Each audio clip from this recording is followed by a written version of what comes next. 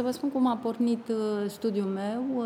De fapt, la început m-a preocupat numai grădina franceză și numai teoria grădinii franceze, care a apărut la începutul secolului al XVII-lea în Franța.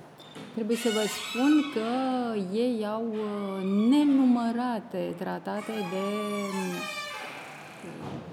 peisagistică pe la 1600, ceea ce e minunat.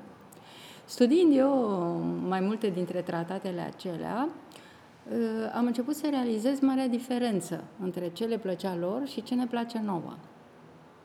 Ideea cărții principală, aceasta este un fel de istorie a plăcerii și înțelegere a plăcerilor diferite.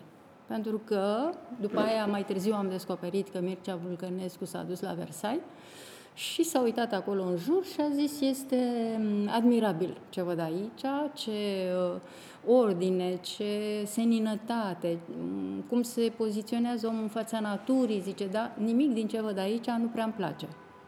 La noi, grădinile sunt libere, au copaci mulți,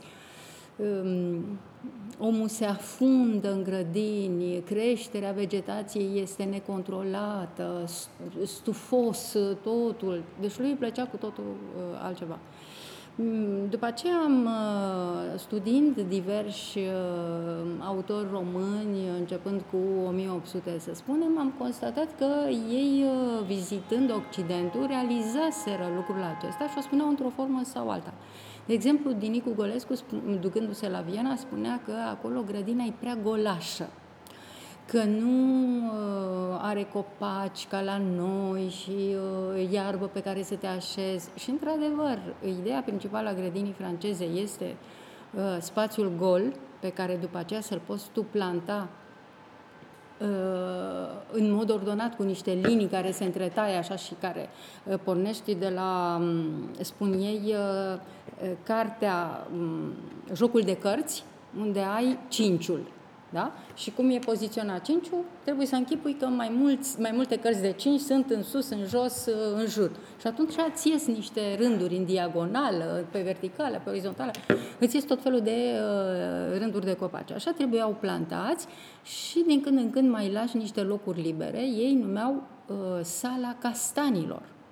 Deci ai apartamentele verzi, spuneau francezii, și totul era conceput ca un spațiu interior foarte lucrat, foarte ordonat, totul era făcut de mâna omului. Ce era natural, pentru ei nu avea nicio valoare.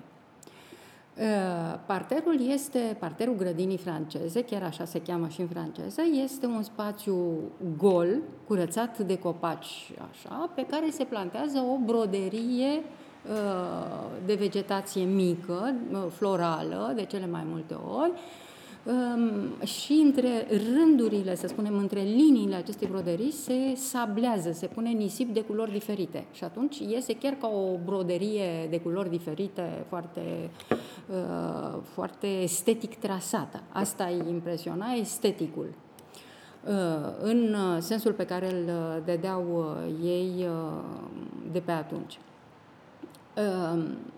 În raport cu această grădină, a noastră specifică, arată cu totul diferit, și dacă ei spuneau că natura e imperfectă, această idee este extraordinară, să crezi că natura este imperfectă și că tu, ca om, poți să o ameliorezi, poți să o înfrumusețezi, să o îmbunătățești. După părerea mea, este ideea fundamentală care ne desparte. Pentru că la noi există și acum ideea că omul este sub vremi, omul este sub natură. Ea este perfectă, este absolută, este lăsată de divinitate și noi putem cel mult să o stricăm, nu putem să o îmbunătățim noi. În timp ce dincolo, ca o atitudine, aș zice, carteziană, dar această atitudine a apărut cu destul de multă vreme înaintea lui Descartes. Dincolo se crede că omul este stăpân, chiar așa spune Descartes, omul ca stăpân și posesor al naturii. Da? să formulez lucrul acesta, noi nici acum nu credem că omul este stăpân al naturii. Ar fi o atitudine antropologică diferită. Această preocupare pentru grădini ca și pentru studierea orașului, de exemplu. Are Michel de Certeau, are niște studii foarte frumoase care arată cum este folosit orașul în moduri foarte diferite. Această preocupare, spuneam, pentru studierea folosirii orașului, a grădinilor și așa mai departe, este destul de recentă. Să spunem că am putea o data cam așa, cam 20-30 de ani, și pleacă de la o nouă definire a istoriei, este ceea ce se cheamă în Franța Histoire Nouvelle, și de la o cercetare de tip antropologic, de antropologie culturală. Ce își propun aceste cercetări?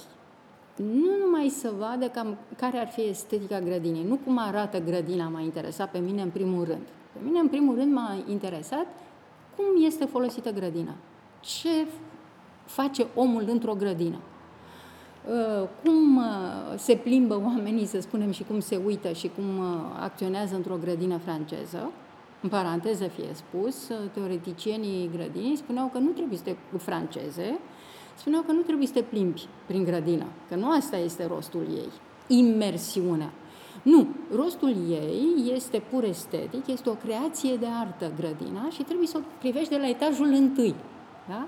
Deci, a vol d'oiseau, cam de unde zboară vrabia, acolo trebuie să te uiți și tu la grădină și să-i vezi de sus toată realizarea estetică. În timp ce la noi important este să te plimbi printre copaci, să stai pe iarbă, să bei apă, să mănânci, da? Nu putem critica, de exemplu, această folosire ludică a grădinii, în care omul vrea să stea pe iarbă și să mănânce, nu știu ce să mănânce acolo, lucruri savuroase sau covrigi sau orice, să bea apă, să se simtă bine într-o grădină, în timp ce la ei uzajul era cu totul altul. Am auzit că a vorbit cineva și despre grădina Cismigiu. Am studiat-o și eu în cartea mea, Crearea grădinii Cismigiu. Am avut norocul să găsesc toate dosarele celui care a creat-o și care, deși era neamț, a scris în franceză acele dosare. Era la vremea respectivă încă limba internațională. Iar el, un fapt am reținut mai presus de toate, el a creat lacul. Înainte fusese o baltă. Da? Deosebirea este că lacul avea marginile consolidate, o formă mai regulată și așa mai departe. Ei bine, Meyer era foarte mirat că oamenii continuau să vină și să pescuiască în lacul lui și când se ducea dimineața în inspecție găsea cocoloși de mămăligă, spunea el în românește, în aceste relatări în franceză, că el nu găsise săracul cum să spună chestia asta, cocoloși de mămăligă pe malul a ceea ce el considera a fi lac. Este evident că ceilalți considerau că este o baltă aceea. Și era foarte nemulțumit de această folosire.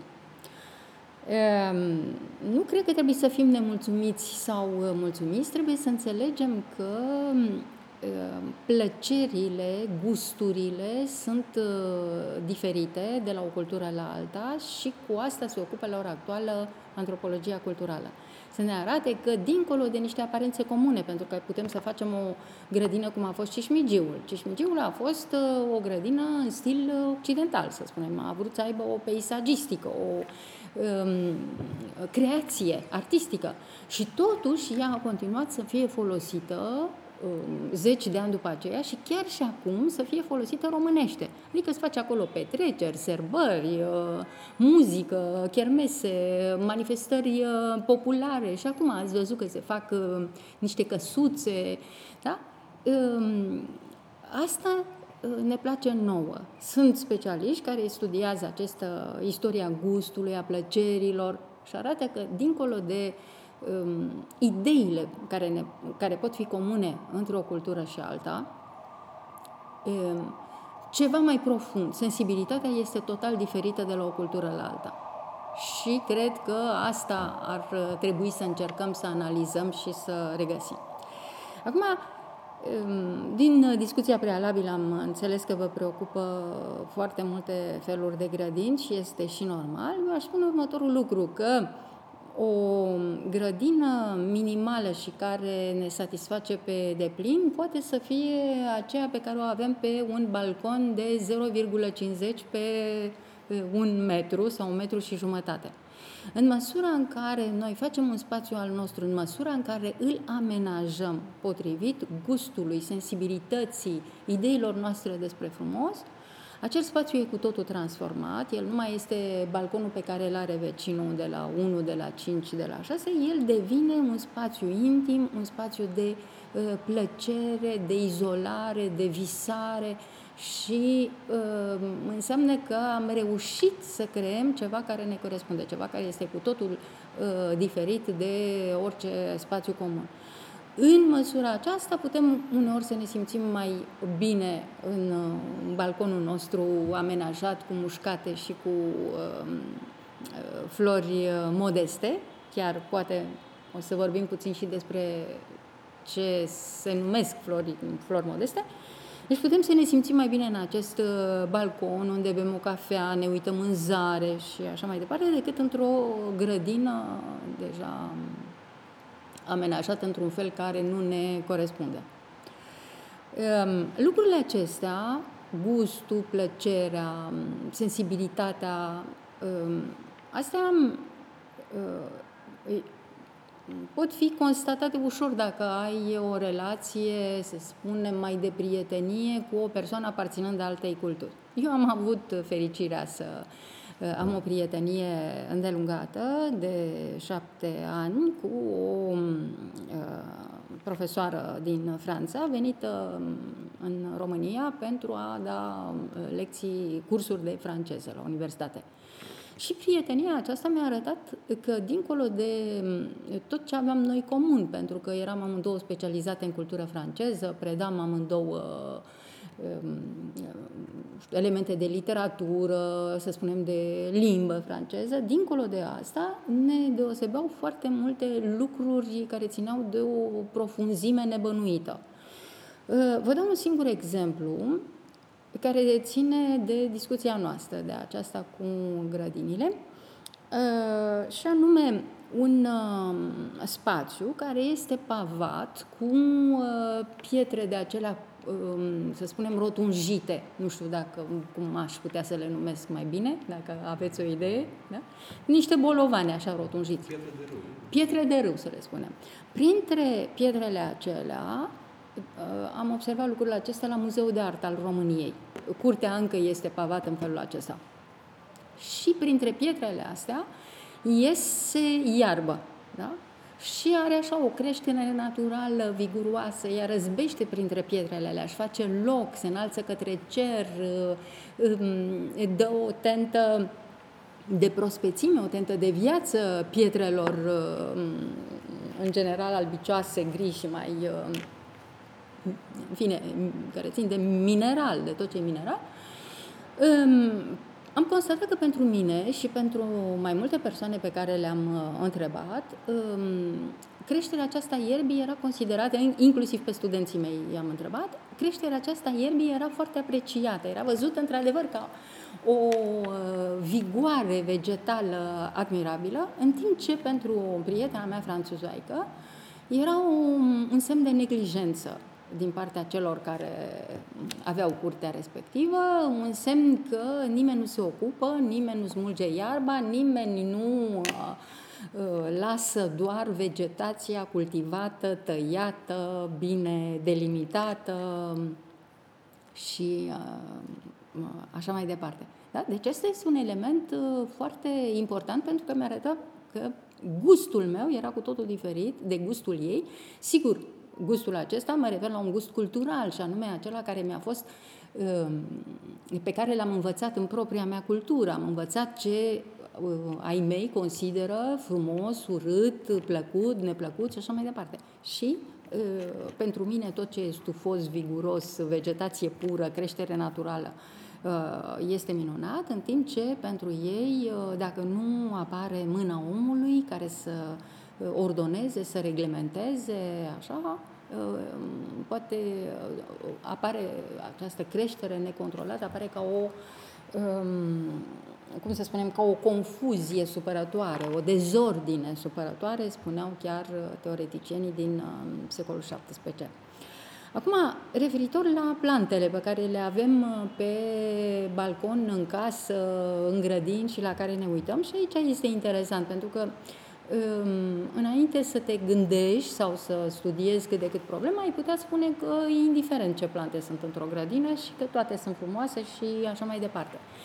Nu este chiar așa, pentru că poți să ai pe balcon un crin și să nu-ți spună nimic și să nu-ți placă, și poți să ai niște garofițe, nu mai știu cum se numesc, alea portocalii, așa, foarte frumoase, îmi scapă acum, care să-ți placă foarte tare și să le simți ca fiind ale tale și să aștepți creșterea lor, să te bucuri de fiecare zi în care sunt tot mai viguroase. Am constatat, studiind niște autori, de exemplu Negruții. Negruții vorbește despre acest statut al florilor și al plantelor și pentru el există florile noastre naturale de la țară, cârciumăresele, de exemplu, sunt ale noastre, crăițele, astea erau florile portocalii, al căror nume îmi scăpa, crăițele sunt foarte frumoase. Nu îl impresionau nici magnoliile, nici tuberozele, nici orhideele. Nu asta era valoarea, să fie de la țară, să ne reprezinte, să fii crescut cu ele și să ai o istorie legată de aceste plante. Asta ce ar însemna, tradus în termeni mai savanți, ar însemna că există o identitate culturală, adică o identitate care îți este dată de istoria ta în cadrul unui grup uman care te-a învățat anumite valori, ți-a dat anumite credințe, anumite practici culturale, anumite uzaje. Da? Eu mi-am intitulat cartea despre grădini și modurile lor de folosire. Da? Deci, asta a fost pentru mine important, folosirea plantelor, folosirea grădinii, modul în care ne raportăm la ea și modul în care ne bucurăm de ea. Dacă aș putea să am un îndemn, ar fi către cei care ascultă, cei care se gândesc la lucrurile acestea, să-și amenajeze o mică grădină, o grădină secretă, spuneau cei vechi, cei din Renaștere, aveau deja ideea asta de jardin secret. O grădină secretă care să fie numai a ta și în care să urmărești cum o plantă crește sau cum se ofilește sau cum s-a bucurat de apă sau a fost prea multă apă și așa mai departe. Cred că este important ca fiecare să-și aibă propria grădină, o grădină care să corespundă gustului lui profund și care să îl lege în anumite momente mai frecvente decât momentele în care ne ducem într-un parc. Să lege în anumite momente de univers, de natură și să-i dea o stare de bunătate, de fericire, de plăcere, scoțându-l puțin din ritualul cotidian, din viața de zi cu zi și învățându-l puțin reveria, contemplația, meditația și vă asigur că o simplă mușcată poate să te scoată din dificultățile, din plictiselile de fiecare zi.